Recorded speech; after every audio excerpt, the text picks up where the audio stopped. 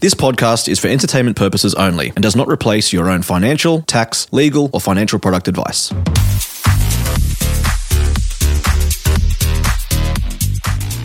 Hey guys, and welcome to this episode of Gen Z Money. We are talking to Amy, who's an accountant, about all things tax. So if you're going to be lodging your tax return in the next few days or in the next few months, we want to make sure that we're covering a bunch of commonly asked questions. So hopefully this is a useful episode.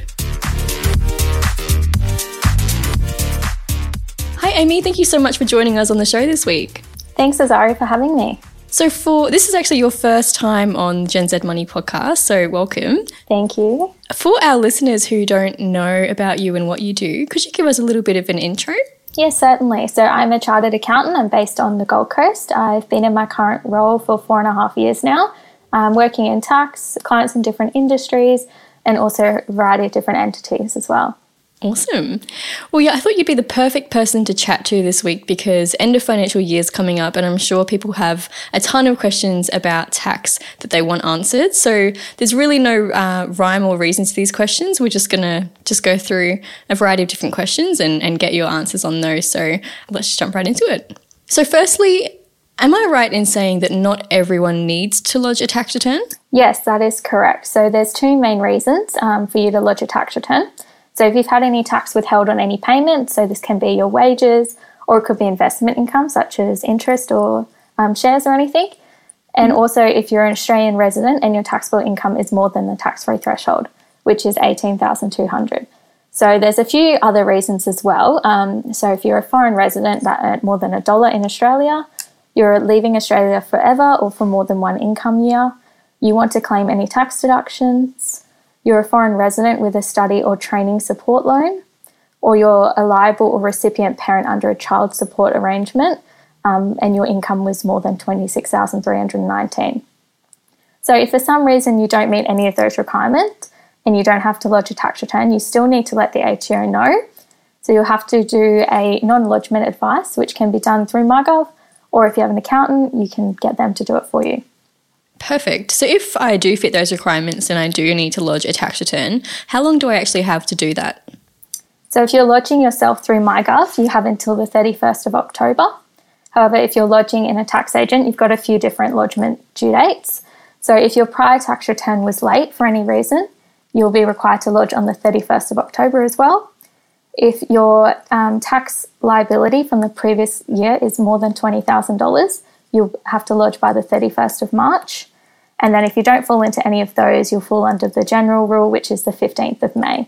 And obviously, if that falls on a weekend, it's just the next business day. Good to know. Now, I'm sure a lot of people listening to this podcast have received JobKeeper this year, obviously with COVID and everything that's been going on. So for those who have received JobKeeper or any other centrelink allowances, are there any specific things that they should be considering or thinking about when they are looking to lodge their tax return this year? Yes, so JobKeeper payments will form part of your assessable income, so you'll get taxed on it. So if you receive the JobKeeper from your employer, it's going to automatically be reported to the ATO through the STP finalisation. So we no longer have group certificates and payment summaries. It now just automatically will go to the ATO. And then your employer will have withheld tax on it, just like your normal salary. But if you're a sole trader and you're claiming JobKeeper, chances are there's going to be no tax withheld on that one. So you may have a little payable this year, just depending on whether or not you've paid enough tax. So all other centrelink payments, they all vary the tax treatment of them. Majority of them are taxable. The main common ones would be like your New Start allowance, youth allowance, OS study, and the education entry payment. But if you're unsure about your particular payment, you can find a full list on Centrelink. Perfect. Awesome. That's good to know. And then another question I'm sure a lot of people will have as well is in the last year, lots of people have got started with investing. They maybe bought their first share or started investing in, let's say, a micro investing platform. What are some of the tax considerations that people should be thinking about in relation to investing? That's a good question. So we've got two different ways that shares or ETFs or managed funds can affect your tax. So either receiving dividends or distributions or selling them. So we'll start off with the dividends and distributions. So they are considered to be taxable. So if you own direct shares, you'll get a dividend statement showing the amount of the dividend and amount of franking credits. So that will all go in your tax return. And then if you own units in a managed fund or ETFs, like these micro investing platforms, you'll get distributions throughout the year. However, the amount that you actually receive might not be what needs to go on your tax return. So a few months after the end of the financial year, you'll receive a tax statement, and it will basically outline all the different components of distributions, and then that will tell you what you need to put in the tax return. So the next way we have for shares is if you sell them and make a capital gain. So basically simply is where you sell the shares for more than what you purchased them for. Your capital gain is then added to your taxable income, and you'll pay tax on them at your marginal rate, plus obviously Medicare levy, HEX repayments, Medicare levy surcharge, etc. So just as a little example for this, if you purchase your shares for $1,000 and then you sold them for $1,500, you've made a capital gain of $500. So let's just say your taxable income is $100,000, means you're in the 34.5% tax bracket, which includes your Medicare levy, and let's just say you have no HEX debt. You would pay tax of $172.50 on that profit. However, if you held those shares for more than 12 months, you're entitled to what's called a CGT discount of 50%. This will reduce your capital gain from $500 down to $250, which then means you'd only have to pay $82.25 in tax. So if you happen to sell the shares for less than what you purchased them for, you'll have what's called a capital loss. Now, these losses cannot be offset against any other income, such as your salary or your interest or investment of anything. Instead, your losses will need to be carried forward to your future years until you make a capital gain to offset them. So it's also important to note if you do have the instance where you have a discount eligible capital gain and prior losses, you must allocate the losses to the gain first before using your discount. And then also just another thing that's kind of a hot topic right now is cryptocurrency. So let's talk about that. Yeah. So a lot of the time, cryptocurrency is going to be treated the same as shares. So if you're buying and selling it as an investment, you're going to have to pay capital gains tax on it. This is also even the case if you're transferring from one cryptocurrency to another. So you can also claim the 50% discount as per your other investments if you held it for more than 12 months. And there are also some exemptions to note if you acquire the crypto to purchase personal use assets. Wow, interesting. Okay, so there's a lot there. And you did mention as well that if you've maybe bought shares or you've bought investments through a micro investing platform or something like that, you can expect to receive a statement. So does that mean that you're probably not going to be ready to lodge your tax on the 1st of July? You've probably got a bit longer to wait to get that information for your tax return? Yes, that's correct, because generally these companies will take a month or two just to get everything sorted. So yeah, just hold off on lodging your tax return till you have everything. Just make sure you get it all done at one time rather than have to go back and fix it later. Yeah, perfect. And you also talked about the fact that dividends from or distributions from your investments are classed as income. It's probably also worth mentioning that if those dividends haven't necessarily gone into your bank account, let's say you bank with Commonwealth, just because that hasn't gone into your bank account doesn't mean you haven't received them. Is that right? Yes, that's true. So generally you could be under a dividend reinvestment plan, which is where instead of receiving the dividend each quarter or every half year, you'll just convert and buy that into more shares. So yeah, just important to note that that also is classified as income. Yeah, perfect. Just because you don't see it doesn't mean it's not there. Yes. Awesome. And then another one that I'm actually personally interested in knowing, obviously with COVID, many people have worked from home. What are some of the things that we could potentially claim if we've been working from home during COVID? So there's 3 different methods that the ATO have brought out to calculate your home office deductions. So just as a suggestion, I'd recommend calculating your deductions using all 3 methods and then obviously working out which one's going to get you the best deduction. So we'll start off simple. We've got the first method is the shortcut method. So this one was introduced in 2020 because of COVID. And under this method, you can claim 80 cents per hour for each hour you spent working at home. So this one is a catch-all method, which means it's going to cover all of your expenses. So your phone, your internet, your decline in value of equipment and furniture, electricity and gas. So if you use this method, that's all you can claim in regards to home office expenses. So then you've got the next method, which is the fixed rate method. So under this one, you can claim 52 cents per hour you spent working from home. And this is to cover your depreciation on furniture, repairs to your equipment and furniture, electricity and gas. And then in addition to this, you can also separately claim for your phone, internet, consumables, stationery, and also the depreciation of equipment, so phones or laptops. So also important to keep in mind that this is only to be claimed at your work-related percentage. So as an example, I pay $50 a month for my phone and I only use it 75% of the time for work, then my whole deduction for the year is $450. So then we've got the last method, which is called the actual cost method. So under this one, there's no set rate, and instead you'll just claim your deductions based off the costs that you actually incur. So it includes everything as the previous method. So you've got your phone, your internet, your stationery, consumables, depreciation, electricity and gas. And also, once again, you'll have to apportion this based on your work-related use. Perfect. And if I went out and bought a desk or a desk chair, that's all tax deductible as well? Yep, so that would fall under one of the items that you'd have to depreciate, providing it's over $300. Okay. And maybe a bit of a cheeky question. If someone has bought a new phone in the last financial year and they do use it, let's say 50% for work, can they actually claim the cost of purchasing the phone? Yep, so that will fall also under the depreciation rules. So the ATO website has a list of what they see as the useful life of all the assets. So basically you'll put in the date you purchased, how much you purchased it for, and then it will spit out the number for depreciation. Perfect. That's super handy. Another one that I see a lot of people saying that they're claiming, which I know can be a bit confusing, is clothes that they wear to work. Now, let's say, for example, you work in retail. Let's say you work at Cotton On and you buy Cotton On clothes to wear to work. Can you claim those as a tax deductible expense? No, not clothes like that. They're actually considered to be conventional clothing, which means that you can't get a tax deduction for it. However, there are a few reasons why you can get a tax deduction for certain clothes. So this is if they're considered to be occupation specific, protective, they're compulsory, or they're non-compulsory, but your employer has registered with the Oz industry.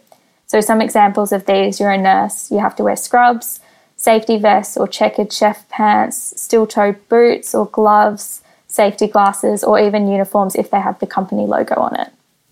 Perfect. So would it be a good rule of thumb to say, if I could wear these clothes out to brunch, they probably can't also be claimed as a tax deductible expense? Yes, that's pretty well much it. Yeah, perfect. Okay, awesome. Now I have another hypothetical. Let's say, for example, I'm at university, I'm studying business, or let's say finance, and I've got a job, I've got a part-time or full-time job working in finance. Would the HECS that I'm accruing through doing that degree that is related to my work be a tax deduction? So HECS repayments themselves are not tax deductible. However, if you're paying your actual tuition fees upfront, you may be eligible to claim under the self-education expenses. So like you said before, the study, yes, it has to be related to your current employment, and the ATO actually has a list of some conditions that need to apply. So you must be upgrading your qualifications. So example, you're going from a bachelor's degree to a master's degree. You're improving specific skills or knowledge that you use in your current employment. The course is part of your traineeship, or the course is likely to lead to an increase in your income. Awesome. And then another one that I'm sure a lot of people are wondering about is car-related expenses. Under what circumstances can I claim expenses for my car? That's a good one. So travelling between your home and the office or a place of business is actually considered to be private in nature, so that's not tax deductible. However, eligible business travel includes travelling from home to a client, going between workplaces, or travelling out of the office to purchase supplies, or you're travelling out of the office to go to a client. So in terms of calculating a tax deduction for this, the ATO has two different methods. So we've got the cents per kilometre method, which is where you can claim 72 cents per kilometre of work-related travel, up to a maximum of 5,000 kilometres per car per year. So important to note that this used to be 68 cents per kilometre but has increased for the 2021 financial year. Mm-hmm. So this method doesn't require written evidence. However, it is handy just to keep a few notes for how you've calculated it, just in case the ATO audits you. So then we've got another method which is called the logbook method. So to claim under this one, you need to keep a logbook for 12 weeks, and in it you need to record all of your journeys that you take in the car. So you need to include the reason why, the date, the odometer readings at both the start and the end, and then work out the total kilometres travelled. So at the end of your 12-week period, you're going to add up everything and you're going to work out your percentage of work-related travel. So this logbook you can use in your tax returns for up to 5 years, but if your business changes or your job changes and you've got a bit of a difference in your percentages, you should update it. So then you'll get all your car expenses. So you've got your fuel, rego, insurance, repairs, interest if your car is financed, and also depreciation. So the ATO considers the useful life of a vehicle to be 8 years. So you'll calculate your depreciation based on that. And then there also could be differences depending on what depreciation method you're using. So you've got prime cost or diminishing value. So once you've worked out all your total expenses, you basically just apportion them based off your logbook percentage, and then you'll claim that in your tax return. That makes sense. So if I drive an hour to and from work every day, that's not something that I can be claiming on my tax, unfortunately. No, it's not, unfortunately. Okay. So there's a lot to consider. So if you're doing your own tax return, obviously there's all these things that we've talked about that you have to consider. Or even if you're going through an accountant and maybe you forgot something, you forgot a source of income or a deduction, a big deduction that you wanted to claim, should I freak out at that point? No, you shouldn't. You can always amend your assessment. So you have a time limit of 2 years from the date that your notice of assessment was issued. You can just go back on to either MyGov or you can go to your accountant and just lodge an amendment. So after you do that, they'll send you an amended notice of assessment. If for some reason you have to pay a little extra, they'll give you the payment details or you may get an extra refund. If you are past these 2 years though, don't stress, it's okay. You can lodge an objection with the ATO and then they'll go through the steps of approving you and then you can lodge the amendment. Okay, great. So nothing to be too scared of then. No. However, if someone is unsure when they're doing their own tax return, it probably is wise to see an accountant. Yes, it is. Another thing that I see, and this will probably be my final question, but it's something that I see a lot of, is people will do their tax return or they'll go to accountant and they'll complain that they had to pay tax or that they didn't get any money back, and they think they've either got a crap accountant or that they've done something wrong. Should you expect to always get money back when you lodge your tax return? No, you shouldn't. So this doesn't mean that you've done something wrong if for some reason you don't get a refund or you owe money. So there's many reasons for this. So you may have had a second job and you were accidentally claiming the tax-free threshold for both jobs rather than just your main one. So obviously this would mean that your rate of tax withheld isn't high enough to cover your tax. So another thing is that your employer may not be withholding enough tax. So you might have had like a bonus or anything like that have actually put you over a tax bracket or into another HECS repayment bracket. So you may have also not informed your employer about your HECS debt, so they're not withholding enough tax to cover your compulsory repayments. That's a big one, I find. Mm-hmm. Also, you may have actually earned under the tax-free threshold and didn't pay any tax. So obviously you're not entitled to get any tax back. You may be a sole trader running a business, or you might have a rental property which is positively geared, or you may have large investment incomes.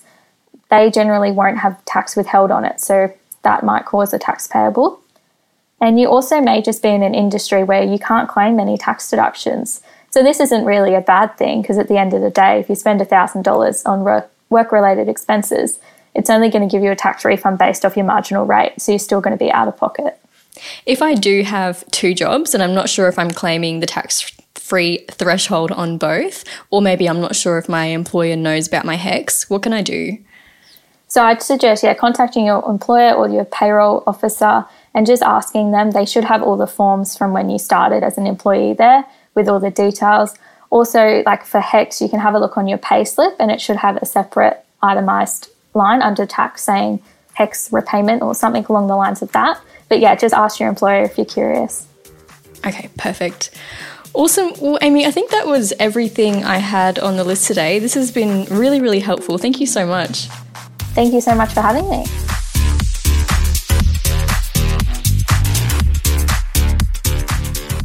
We acknowledge the Darkin Young people, traditional custodians of the land on which our studio sits, and pay respect to their elders, past and present. We extend that respect to Aboriginal and Torres Strait Islander peoples who may listen to our podcast. If you're after personal financial advice, don't get it from a podcast. If you would like help based on your own personal situation, head over to sortyourmoneyout.com. Click Get Help and we'd be happy to introduce you to one of our trusted advisors. Our panel of advisors, mortgage brokers and accountants work with clients all over Australia so they can connect with you wherever you are. That's sortyourmoneyout.com and click Get Help. This podcast is for education and entertainment purposes. Any advice is general financial advice only, which does not take into account your objectives, financial situation, or needs. Because of that, you should consider if the advice is appropriate to you and your needs before acting on the information. If you do choose to buy a financial product, read the product disclosure statement and obtain appropriate financial advice tailored to your needs. Simo Interactive Proprietary Limited, the publisher of the podcast, is an authorised representative of Money Sherpa Proprietary Limited, which holds financial services license 451289.